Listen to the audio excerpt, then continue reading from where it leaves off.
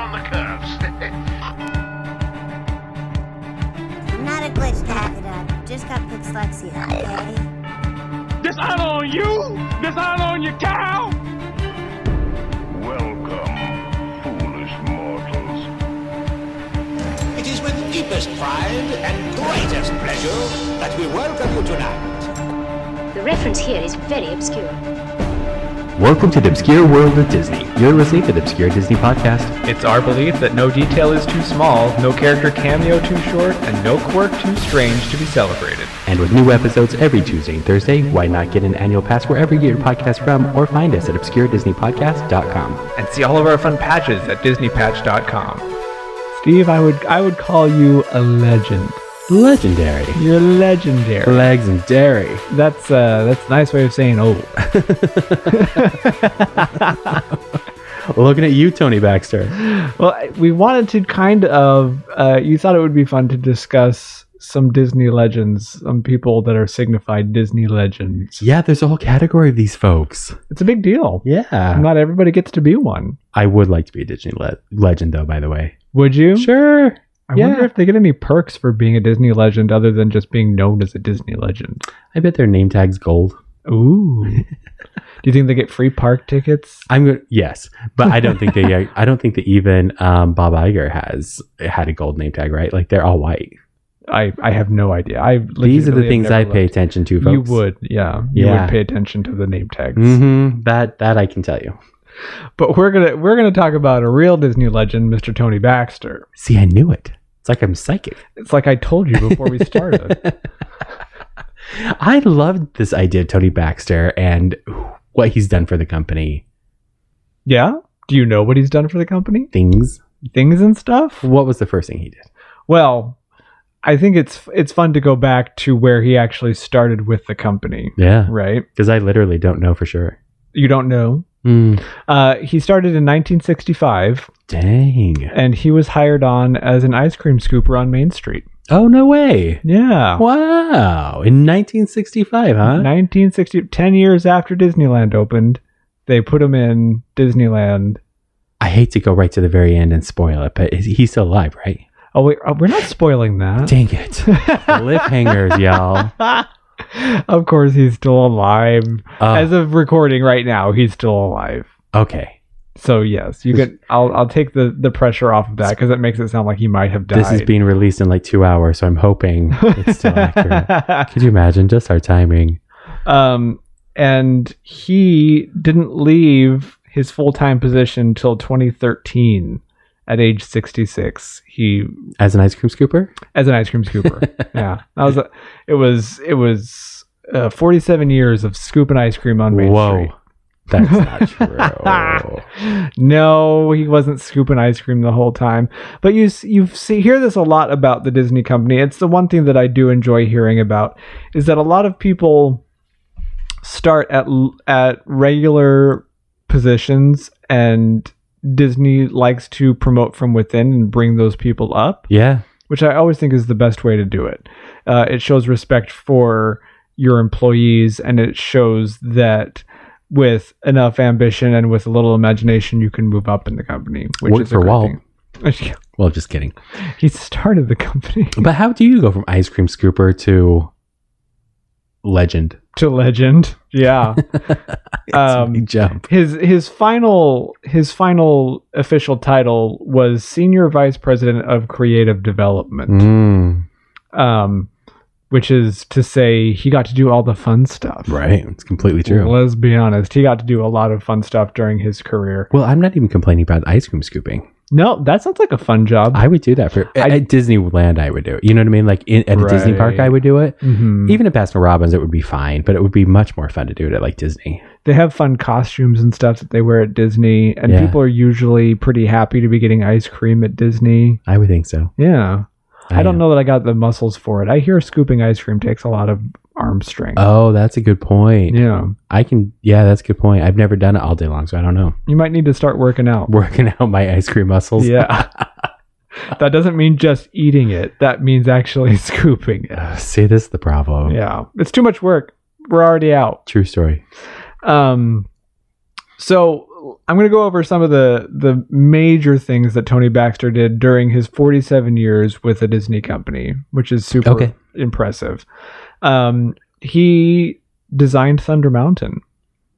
Wow. For those of you that don't know or haven't listened to the other podcast, Thunder Mountain was the first roller coaster designed by a computer at Disney, right? Yeah. And so he worked on all the theming and the construction and oversaw all of that. Oh, that's pretty cool. That's a pretty big deal. That's a big project. Yeah. He also oversaw the remodel of Fantasyland at Disneyland in 1983.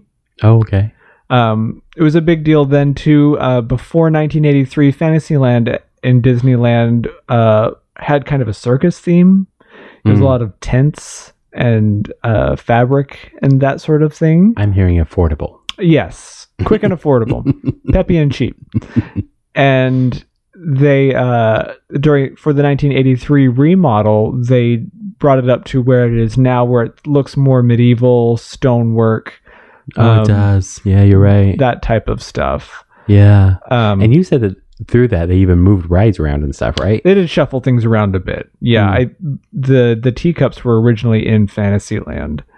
They're not. They've anymore. kind of moved them over a little bit there at Disneyland. Yeah, they're kind of on the edge of it now. Yeah, they are. You're Alice right. is in general kind of on the edge of the Fantasyland because it's right next to More the ways Matterhorn. than one. Oh, all right. Drink me.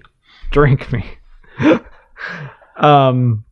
He also came up with the idea. He had the original idea for Splash Mountain. I thought that was the case. That is Mr. Baxter. And we do know now that there has been confirmation that they are going to change Splash Mountain to a Princess and the Frog themed attraction. Yeah. And they are bringing Mr. Tony Baxter on as a consultant for that changeover. Now, I gotta tell you, this is like the sweetest thing that they are bringing him back to be a consultant on it and to get his guidance on how to revamp the ride. Like, I think that's just fantastic. It totally makes sense. For somebody who worked on the original ride to be able to give advice, give opinion from an original perspective, I think is important. Because he did help design it, obviously, so he knows the ins and outs of it. He knows the specs really well. Right. And beyond that, even too, just like making sure that the history and that it continues to carry forth, if you will. The integrity of the ride. Like, I think that's the reason that I think that it's so cool. Plus, they get a chance, to update it with the way that it's being updated. Right. So that's fantastic. It's going to be great. People oftentimes are very cautious about retheming rides or changing things in rides. Specifically Pirates, people have been questioning the changes in there very often. And a lot of times the original Imagineers are consulted. They'll go to them and say, what do you think about this? And sometimes they're pro and sometimes they're against. So it's always nice to have that perspective and be respectful of the ride that was there before, right? Yeah. And Disney's usually really good at that too. They'll usually leave some sort of wink and a nod to whatever ride they've taken out in the new ride. For instance, in Magic Kingdom, they took Mr. Toad's Wild Ride out to put in Winnie the Pooh in their Fantasyland. You love that ride. Yeah, sure. And when you're riding the Winnie the Pooh ride, you can see there's a framed picture of Toad handing the deed to Toad Hall over. Oh, yes. I do. So they try to do stuff like that to make sure that they're respectful to whatever was there before. And I think that's a nice thing too. Do you think he gets to help rename the ride? Ooh, I think he probably should. Do you think they are going to rename it? I think they have to. They have to. I think we've talked about that a little bit, that I was like, man, if they don't leave Mountain in the title, it's going to mess up all my patches. I was going to have another Splash Mountain patch. I guess I could still do it, technically. Yeah. But, yeah, I would like it to stay a mountain, personally. I don't know how they would do that. The Bayou Mountain, Tiana's Mountain. I don't know what you would call it at that point. Yeah, that could be a thing. Yeah. Okay. So, yeah, Splash Mountain. thanks, Tony Baxter, and welcome back for being an advisor Welcome on that. back. Yeah. 1965 to today. Sheesh. It's a long career. That is a long day. That's a long day for sure. That's a long work day. He also, near and dear to my heart, led a team of people that worked on the Indiana Jones ride at Disneyland, which is my favorite ride. Okay. They didn't, what I read, he wasn't in charge of the whole thing, but he was in charge of a team that worked on it. They broke it up into 16 sections or something. I assume, yeah. That was a massive, massive ride when it was being developed and built, and it changed everything, didn't it? It still is a massive ride, honestly. For people who haven't been on it, it's. I hate when people say, "Ooh, this ride isn't a ride; it's an experience." But the Indiana Jones, I guess to call it an attraction, the Indiana Jones attraction is an experience. As soon as you even just walk into Adventureland, and as soon as you hit that the beginning of the queue for Indiana Jones, it is an experience all the way through. I wonder when they were building that, because they built it's completely on the other side of the Burmhoff property, Yeah. Right? So they could have literally been building the entire ride forever and never had anybody inside the park really know about it. Sure. Up until the part, it was like basically the very last couple of weeks, they could have done the connection into the main pathway and then opened it then. I know they didn't really do that because if I'm guessing completely on this, right, that they would have been promoting it for years. Yes. That there was a wall there like coming soon. Yeah, there's a lot of that. Like all that fantasticness that they like to do. But that would have been fun to like just open it one day and then just be like, huge ride right here. Yeah. I unfortunately, that's not how Disney does things. But they took over the Eeyore parking lot to build Indiana Jones. And like the Winnie the Pooh ride, the Eeyore sign for the parking lot is still in the attraction.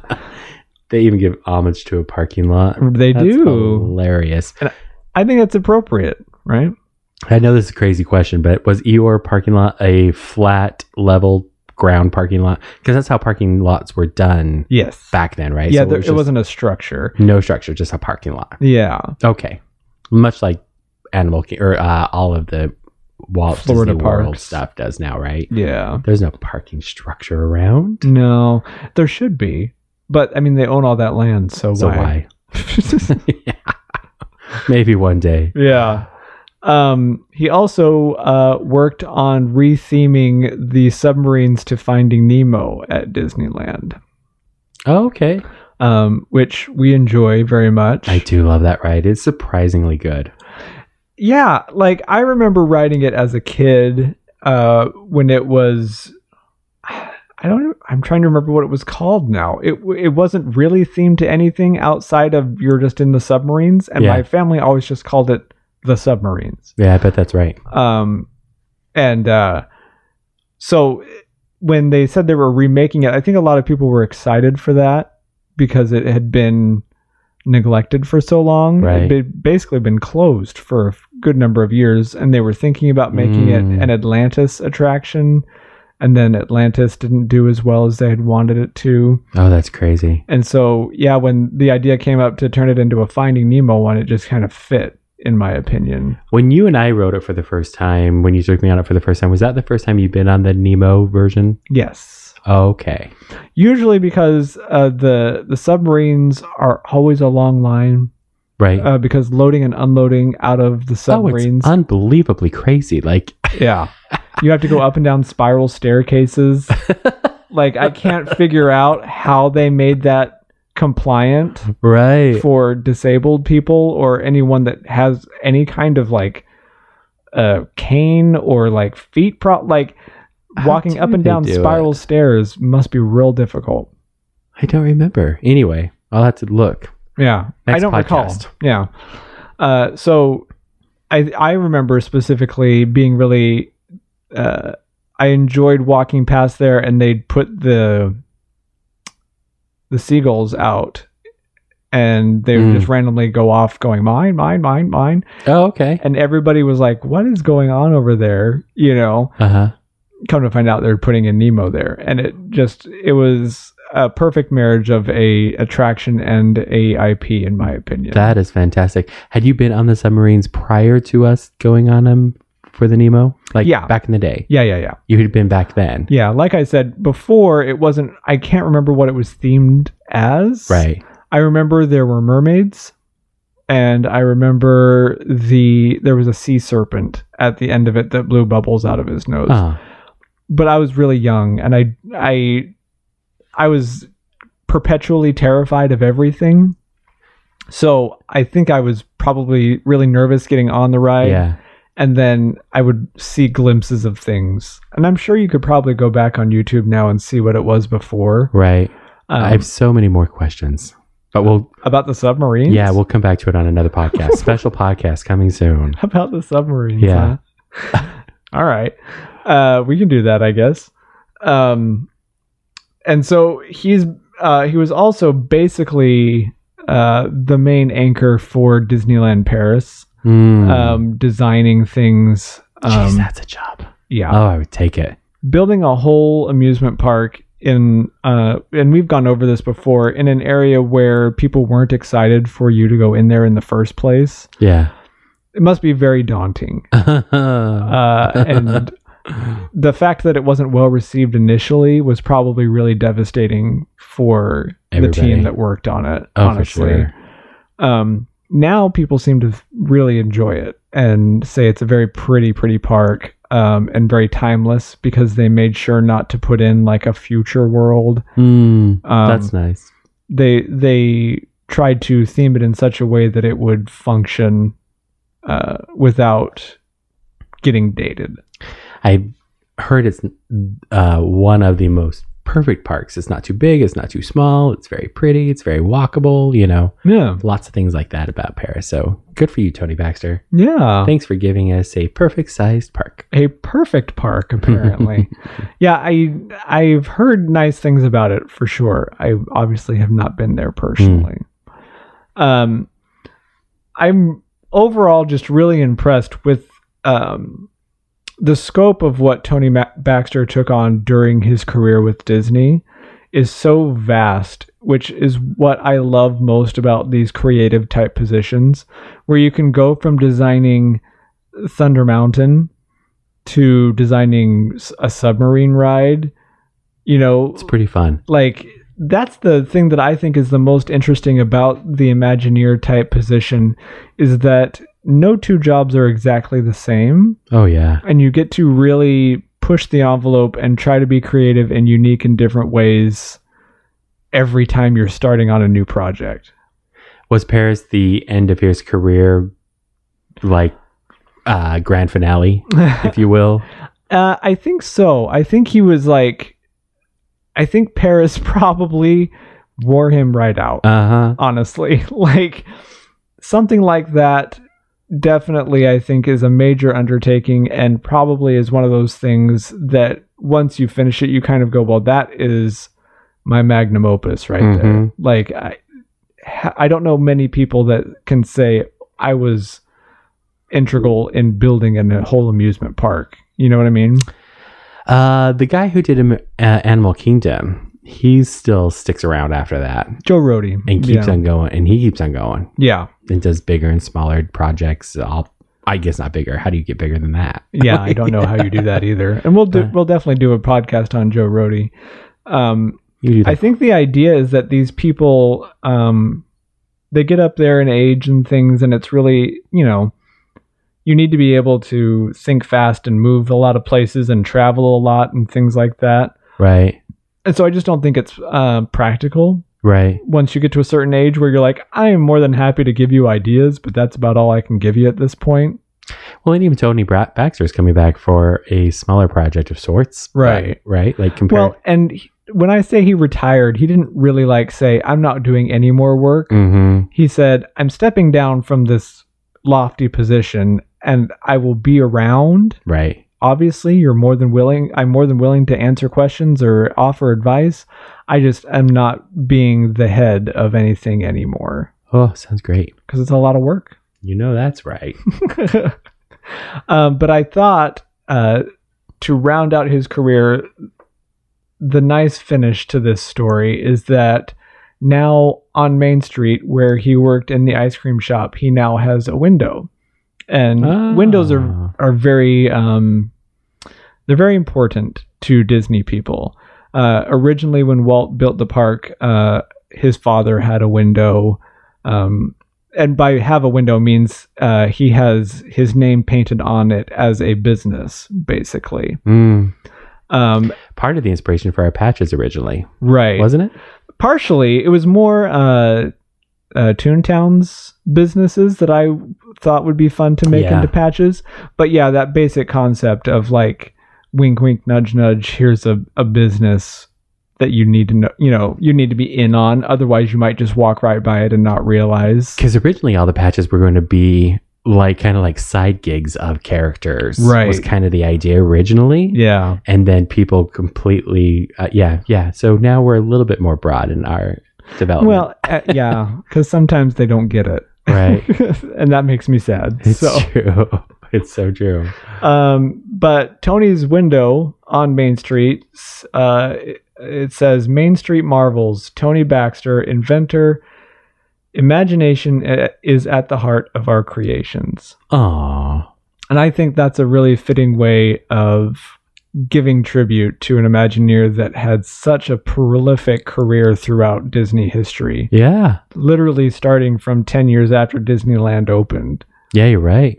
Yeah. He's been there from the beginning, which, we're really fortunate to have people still around that were there from the very beginning. It is true. We've talked to your grandparents before about that too. Like, oh, you moved here when? Oh, that was before Disney was even open. That's crazy to think about. What was it like? She's like, oh, I don't know. And my grandma was not a big Disney fan. How would I know what Anaheim was like back in 1952? Yeah, they're not as fascinated by Disney history as we are, for sure. Right. It's true. But that's the story of how Tony Baxter became a Disney legend. He's scooping legendary. Ice cream all the way up. All the way up. So, if you're interested in more Disney legends, we will probably do a couple more of these. And I'm going to do them all. Is there a list? Of course. Yeah, there's a list. Oh, yeah. I love a list. But there are some that are not like park related. There are some movie related Disney legends and things like that. That would be fine. I think Whoopi Goldberg is a Disney legend. Oh, I would be okay with that. Yeah. Julie Andrews, of course. Of course. I mean, like, that's not even a question, right? Yeah. Like, they even announce it. Disney legend, Julie Andrews. Yeah, exactly. Anytime she shows up to any Disney function, it's Disney legend, Julie Andrews. So Dame true. Julie Andrews, excuse me. Oh, my goodness. So many titles. So fancy. Right? But it's like I always say, sometimes you just have to live long enough to become a legend. Follow my perfectly sculpted two-fingered point to the exit. If you enjoyed today's podcast, rate, review us on your favorite podcast app. And if you didn't, help us do better by buying a patch at DisneyPatch.com. Always be proud of what makes you unique, and we'll see you next time on the Obscure Disney Podcast.